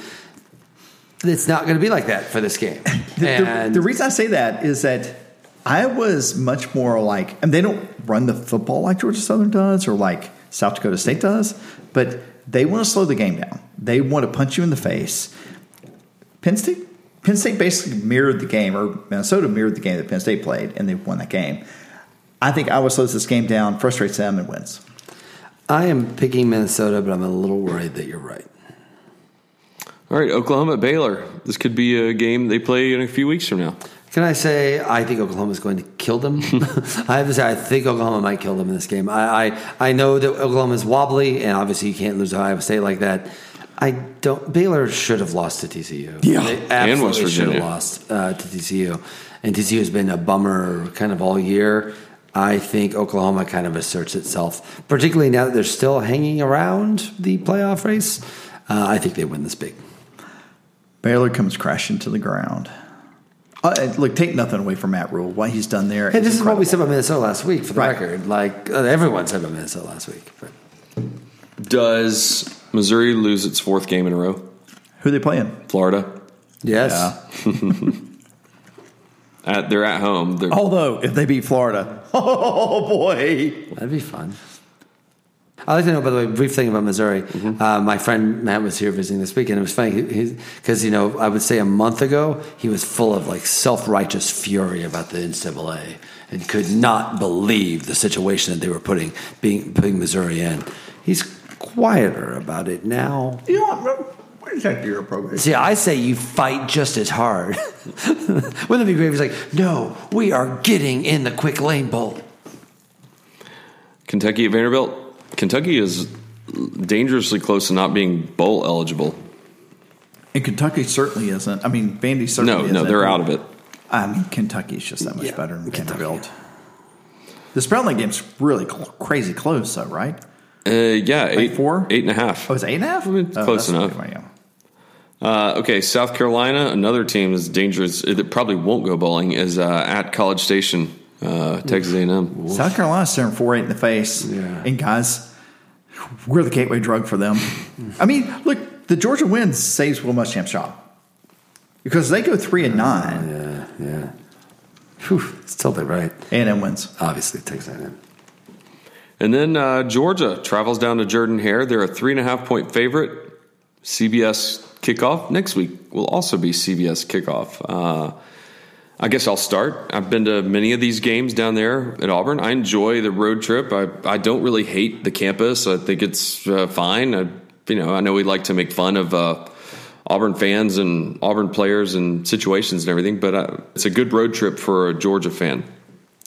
This game's been competitive. I mean, anybody can look at the Winsipedia.com, which is one of my favorite sites, by the way, and see that it's kind of a seesaw back and forth. If you look at the past 30 years of history in this game, Georgia's had Auburn's number the past couple years, except that one loss in 2017 when they were at Jordan-Hare. But I think it's going to be a close game. I think it's going to be – Georgia last year was beating everybody by 2 touchdowns. This year, not so much. But I think it's going to be similar to the past couple of games we've seen. Last week I was disappointed. Will heard me yelling at the 2-point conversion. I was hoping we were going to miss it. Not because of any – Tony's giving me a strange look because I predicted Georgia would score 25 points. So they were at 25, and I was like, miss it. I think it's going to be something in the 20s. I think Georgia probably keeps it close. I think Auburn keeps it close, and Georgia pulls it out in the fourth quarter. It's going to be a nail-biter. Georgia wins 24-20. I would like to see Georgia assert itself in a way that we have not seen it assert itself this year in this game. I do not think this is a great Auburn team. I think they're good. But I feel like I'm a little worried about this game in 2 years. So when Nix is older and they've got more wide receivers and they've got more talent, this worries me a lot in 2 years. But frankly, a lot of things worry me a lot in 2 years. I would say that if Georgia is going to make this run, that we're all kind of twisting ourselves into pretzels into saying, everything's still in front of them. South Carolina, they care about big wins more than they care about bad losses. They need to start showing that. Yes, that's true. If Georgia wins out, it is overwhelming odds that they're going to make the playoff. They need to show me that they can do that, and they need to probably start now. I think they do. I have to say, I'm actually up on them in a way that I don't think this is a blowout, but I do think Georgia starts to separate itself a little bit and starts to become the team that we expect it to be. I'm going to pick Georgia 27, Auburn 10. Love it. I love the shade. Yeah, one of the things when you were sitting here talking just now, I was thinking about is that if both coaches had their way, this would look like 2 fat guys tied together with the belt punching each other in the face. And which, by the way, is not the direction football's going right now. If you like shiny, pretty, flashy offense. Like LSU and Alabama and Ohio State and Clemson. Yes. So, I keep thinking about the over-under on this game, which is 45.5. And I do not bet on Georgia because I would just go and throw money in the street before I do that. But it feels like the under is safe in this game, which leads me to, okay, where do we end? I think Georgia's defense is good enough to make Malzahn get desperate in a way that leads to something where Georgia's defense. You famously talked about that in the past, where Malzahn gets in his own way. Right, where Malzahn gets in his own way. This feels like a game where he does, right, where he either gets too cute for his own good or does something. Nothing terrible where they only score 4 points or 6 points or whatever, but enough that Georgia never really feels like they're in control of the game. In a way that I think Will feels like, but also never in a way where we think, wow, this is going the wrong direction.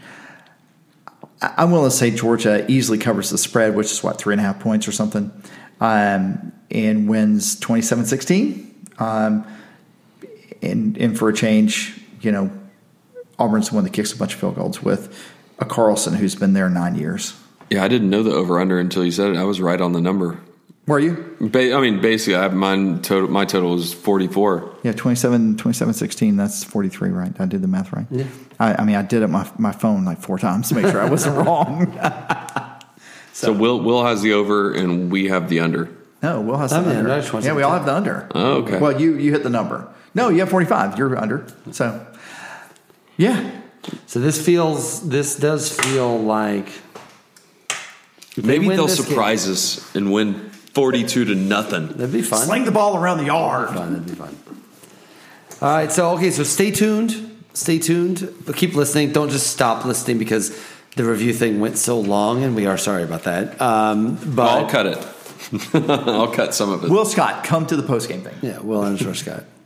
And anyway, otherwise, stay tuned for some of the Texas A&M game afterwards. And otherwise, go Dogs. Go Dogs. And thanks so much for listening. I'd also like to give one last thank you to all of you who entered our giveaway on Instagram that we did with Hotel Indigo of Athens. Congrats to Billy and Camille for winning some prizes, and stay tuned for more cool ways to win things throughout the year. Make sure to stop by our podcast partners' restaurants, whether it's tacos on the lawn at El Barrio, flatbreads from the wood-fired oven at the Pine, or the chicken fingers that I've been talking about all season and nobody's tweeted me about it, the chicken fingers at the 11th Pin located in Showtime Bowl. Let us know where you end up and tweet us a pic if you go there, maybe the menu, what you order, give us an opinion of some sort. And if you're on Twitter, you can hit us up at WSLS Podcast. And we'll be back on Sunday with our Georgia-Auburn postgame show. And stay tuned after or during that show. Stay tuned. Not right now. We're not going to announce. But stay tuned to find out where we'll be doing our annual listener meetup. It'll be somewhere in Athens and after the Texas A&M game on November 23rd. Have a great rest of your week. Safe travels down to Auburn for all you road dogs, and we'll see you on campus next Saturday. And as always, go Dogs.